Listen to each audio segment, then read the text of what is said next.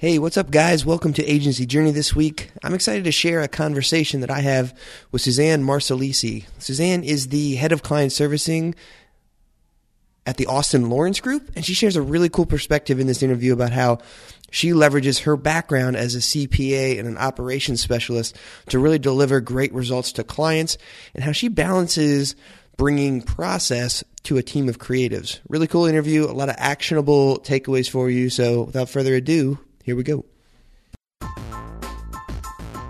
How do you build an agency that allows you to live the dream that you have for yourself, for your family, for your community, for your team, while at the same time helping your clients knock it out of the park and doing it all profitably? These are the big questions that we tackle here on the Agency Journey podcast. I am your host, Andrew Dembski. Now let's get to it. Hey, Suzanne, welcome to Agency Journey. So excited to have you here this week. Can you introduce yourself to the listeners and let them know what your role is and how you got to where you are today? Sure. Thanks, Andrew. I'm excited to be here as well. My name is Suzanne Marsalisi. I am the Director of Client Services for the Austin Lawrence Group. I do really, though, a variety of things for the agency. A combination of actual execution and delivery, a little bit of strategy, and also project management and all those other things that might typically fall under the client service and customer satisfaction umbrella at an agency. Nice. So how'd you get into this role? What's your background coming into this? I'm actually a little bit of an anomaly, I think, because I do feel like I find people that follow the same trajectory in that this is a secondary career path for me. I came up in public accounting. I'm a CPA by trade.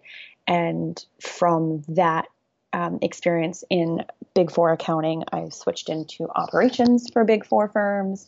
And then that kind of naturally led to my initial role here, which was more on an operations focus.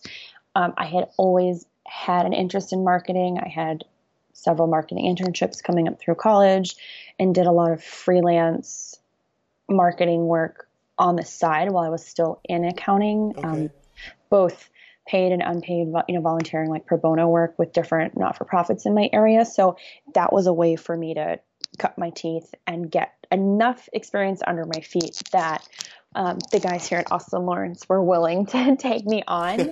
I started, as I said, in more of an operations focused role for them.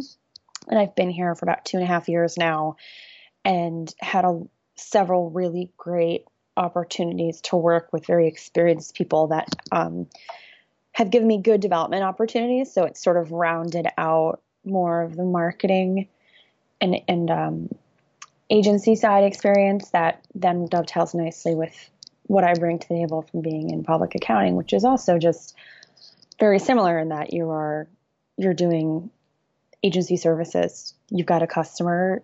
The deliverables are a little different, but you're working in a lot of the same scenarios in terms of tight timelines and things changing quickly and needing to do whatever it takes to make the client feel happy at the end of the day. Yeah, that's really cool. So what are some ways that you see kind of that operational background being beneficial in the day-to-day life of client servicing? You see a lot of bleed over there? Oh, for sure. So in the day-to-day, I find that anytime I'm in a meeting with a client, or internally here with my team, regardless of what we're talking about, I'm already thinking, okay, how do we operationalize this? If someone's, for example, I have an account where we want to integrate our automation with SurveyMonkey, and they were asking a couple questions that were a little bit further down the line of, oh, well, can we send an email to people that give this type of answer and that type of answer? And, I was sitting there already thinking around the lines of, okay, what are the mechanics of this? Do we need to build an API? Are we able to use what's existing?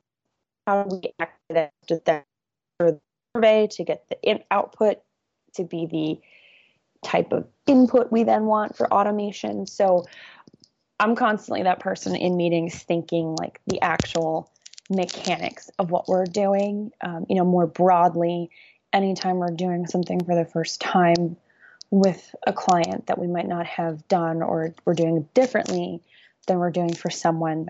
For example, we had an event with a client earlier this summer.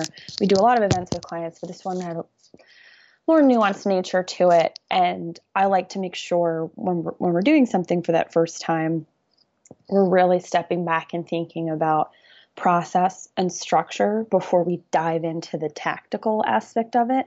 Because if we don't have a framework for the project management and how we're operationalizing it, chances are you're going to run off the rails. You're going to, at best, maybe have some inefficiencies, and at worst, find yourself in a situation where you're missing a deadline, or you're under delivering, or you're just otherwise, in a very obvious manner, having a client that's not quite getting what they asked for, or at the level of what they should be deserving of.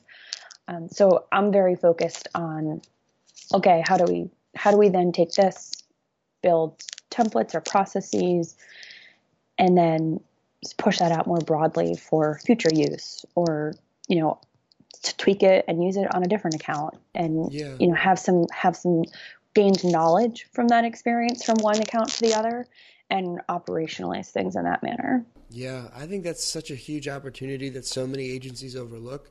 Is just, we're always solving problems, right? So if we can solve a problem for one client, capture that process, like you earned that right there. If you can repeat it, you just increase your profitability on that new idea or that new process you just implemented. So that's huge. Yeah, it's basically knowledge sharing across accounts. And, there's always room to keep doing it. I'd say we do a pretty good job of it, but the accountant in me is very type A. So there's always room for better and more and quicker and, more efficiency and what have you. So yeah, definitely something it's actually really lame. I kind of geek out on the idea of, if I can steal an hour out of my day or come in early and build out a template for, next time this client has this type of request, and we'll have a whole briefing process that's built for it. And it's very lame. But it's very helpful for the rest of the team. So can you talk to me about that? Like, as you came into this role, you say you've been there for about 2 years. What has it been like coming from that operational background with the rest of the team there? Like, has there been friction getting other people to kind of adopt to this kind of a model, or was that embraced when you came in? They embraced the idea of it. It's a lot, I'm surrounded by a lot of creatives, and, it's a lot of left brain, right brain type stuff. And so they very intentionally hired me because of my background, because they recognized a need for operations and structure and process. But then actually adapting it can be a challenge, right? If it was easy, they wouldn't have needed to hire someone that could help round out that skill set for them. Yeah. So there certainly was a little bit of struggle with it, but we're a very close-knit team. I really value how well we communicate with each other. We can be direct and blunt, but not in a detrimental way. So if something's not working for someone, they feel comfortable. I think that's the big piece of it, is you feel comfortable speaking up to say, I can't deal with this template. I don't like this process. I'm struggling with XYZ aspect of this. And then conversely, even though I was newer to the team, I felt very comfortable pounding the table and saying, hey guys, I really need you to do this. You're driving me nuts right now. And and they were receptive to being spoken to that directly. And that level of open, honest conversation and, understanding that people are coming from a well-intended place, which allows you to then, essentially critique without feelings getting hurt, and you can just address the pain point, made that friction significantly less than what it probably would have been if this team wasn't as strong in that regard. That's really cool. It's nice to have people that are receptive to that kind of table pound. Yeah. So that's great. Yeah. So as you kind of continue to iterate and evolve and improve your templates and stuff like that, what are ways that you have found helpful to keep everything up to date and everything fresh as the team's following those processes? Oh, that's a great question. I would love to say I have a process around refreshing, right? But really, what you know, it's there's the nice to do, and then there's the must do's that we all have at work, and it really becomes more a case of ad hoc as I see a need for something, then I go back and I refresh it. So, we had a templated approach to how we would run a webinar for a client, and then we did it for probably a year and a half, and it morphed a little bit, and then the software system we were using changed a bit as well, so that templated process no longer made sense. Now, Okay.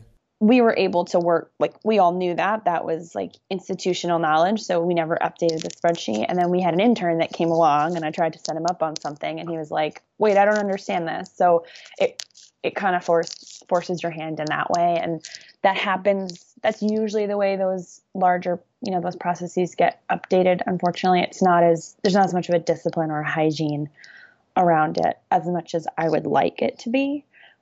We do, as one of my sort of quarterly goals for myself, I do try to build out 2 to 3 new templatized processes per quarter. And part of that is also, it does involve some degree of, well, am I building out a new one, or am I refreshing something that needs a new look? Because, as I said, either your software changes, or you pick up new best practices, or other things, things no longer work, and you change them, and it's so ingrained that you just do it automatically. But you need to go back and, tweak language somewhere, or change instructions, or update timing delays, or what have you. And, it's easy to do when it's your existing team, but anytime you add in a new player, that's when you suddenly realize, oh, I really need to do this, and it becomes a priority. Yeah, definitely. When you're going through the template process, is this something where you are kind of creating everything and then sharing it with the rest of the team? Or is it kind of an agency-wide approach where we kind of build templates and you bring them together? How does the actual creation process work for you guys? It's a bit of a hybrid. Myself and one of our senior strategists do the majority of the actual templatizing of stuff. What ends up happening, though, is often someone will create something for a specific use case, and then I'll recognize that it would be good to templatize either that document, or that item, or the process around how it came about. And so I'll take what someone made as a client deliverable, for example, and scrub it and make it a template version that then lives in our shared drive. But in terms of actually making something from scratch, so to speak, it's primarily myself and one of our other senior strategists. Okay. But you're kind of building off of the work that someone else already put in to solve an actual client problem. Gotcha. Yeah, because like we said, why recreate the wheel when you have someone that's already done it, and you just need to sanitize it, maybe round it out a little bit to make it more applicable or less specific to that use case, and then you've got something you can work with. That's awesome. Now, a typical problem that we have working with creatives is that they don't like to follow structure, or they can think that process kind of hampers creativity. Have you hit that at all? And what strategies have you used to kind of help people go back to process and follow templated procedures, kind of moving deliverable to deliverable? Yeah, I've definitely had that come up. And again, I think it goes back to the open communication, because someone will make the argument that, hey, this is such a creative process for this. We're not gonna follow your document, or we're not gonna have this structured meeting that your thing calls for. Let's just, we have a wall that's all whiteboard. It's like the whiteboard paint, and someone will be like, we're just gonna brainstorm and throw things up on the board. And in the same way they had to learn to deal with me implementing structure, I've had to learn not all black and white. There has to be shades of gray. It's a two-way road here. Let me see how many more cliches I could throw in. But it's definitely, I see value, and that's been a learning point for me, to see the value in allowing less process in certain instances, and it's been learning to identify when that makes sense and when to push back and say, actually, guys, I think we still need some process around this. Yeah. But it's definitely, there's room for both. It's not, you can't definitively say always process or, always create an idea and don't have any structured approach to it.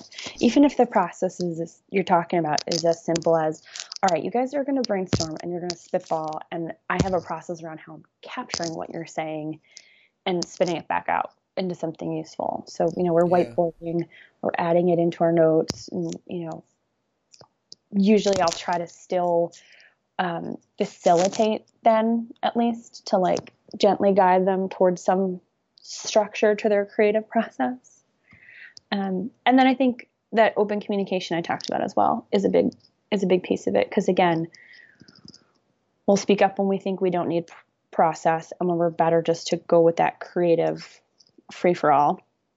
And then also, I feel comfortable if we've gone too far, we've done it for a while, to step in and say, okay, drawing a line in the sand, it's time to now take that next step. And we've got all this creative stuff. What are we doing with it? Now we need to put into some process. If all these great ideas or concepts are ever to become something tangible for our client, we got to do some process. Gotcha. Does process live only on the agency side, or is it something that you want to bring to the client's experience, whether it's meetings or how they're communicating? How do you walk that line?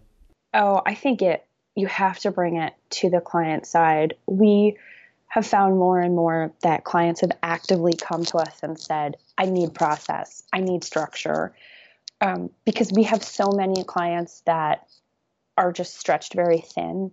They have limited bandwidth. So they want someone to put a fence around what they need to do and make it very simple and very easy for them to like make requests, or not have to give much thought to when are they going to hear from us next, what will next steps be for a project, what can they expect 1, 2, 3 weeks coming out of a planning meeting. So we have a structured process, and we share this when we do onboarding with all of our clients, but we have a structured process around meeting cadences and just general communication expectations that we set with them. And over time, as a result of clients saying, I need this structure, I need you guys to help me because I don't have much staff and I don't have bandwidth, we've really gotten to a point where we've templatized some things for clients. So things like one of our clients that does a lot of events, they used to just send us emails or have a kickoff call. Now we've written out a briefing document for them to give back to us that's very, very specific just to them and the type of events they do. So we wouldn't use it on another client per se. Yeah. But it's, we store it, and when they've got something up, we go, okay, here you go. These are all the things you're going to need over the next 3 months to tell us. So start thinking about them now. Give us, there's certain sections that say we need this by this deadline. So it drives them, and it kind of funnels them to things. And that kind of level of giving them that, and then a lot of check-ins and follow-ups. And sometimes it almost feels like over managing them. It's much appreciated, which is why, as I said, we've really, I would say, it's funny. It's in the last 6 months, I don't know if it's a trend in the market or what, but we've had so many people that have said, I like that you emailed to remind me about this every Tuesday morning. Please do it again. Keep doing this. That's so cool.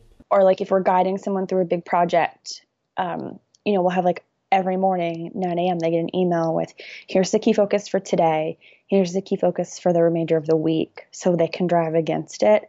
And, we'll do that for the final 2-3 weeks, however, many is appropriate for driving to a big deadline. And it's just the type of thing where you have very senior level people at organizations saying, basically, I need you to babysit me and stay on top of me. And thank you so much for doing that. Yeah. Yeah. I mean, you're their guide, but you're also you're giving them the peace of mind of knowing that they're in good hands, essentially. Yeah, that's the hope for sure, right? You don't want to hire an agency and feel like you need to follow up with them to say, hey, where's my strategy brief or, what's the status of XYZ deliverable? Like you shouldn't have to chase those down anyway to find out stuff. So, I kind of look at it as you should be able to either set it and forget it with us or, set it up and have us manage you to it as much as you need. Awesome. Well, Suzanne, I want to thank you so much for coming on and sharing your expertise here. I know that there's agency owners who are listening right now, and they're just drooling, saying, like, I need this for my team. So thanks for laying out your model. It's cool to see how it's worked internally and also client-facing wise. If anyone has any questions, is there a way that they can reach out and say hi to you, say thank you, anything like that? Sure. I'm happy to share my email. People want to follow me on LinkedIn as well. I'm always happy to connect. And look, I love sharing best practices and learning from other people. It's one of my favorite things about going to different industry events and trainings. So yeah, they shouldn't hesitate to reach out. And I'm sure there's something I'm going to end up having questions for them on too. It's always fun to connect with other agency people. Awesome. Well, thank you so much for taking the time to come on here and share your story. It's been fantastic. Great. Yeah. Thanks for having me, Andrew. This was fun. Want more great episodes like this one? Hey, I'm Gray McKenzie, a host here on Agency Journey. I don't know about you, but sometimes I get a little overwhelmed when I find a new podcast. There are so many great episodes and great guests, it's hard to know which ones to listen to first. That's why we put together a list of the top 10 most downloaded episodes of Agency Journey. And you can get a copy of that list, plus all of our notes and takeaways, just by texting the word Do Inbound to 44222. Again, that's Do Inbound, all one word, to 44222. Standard text rates apply. You don't want to miss these great episodes. Text Do Inbound to 44222 now.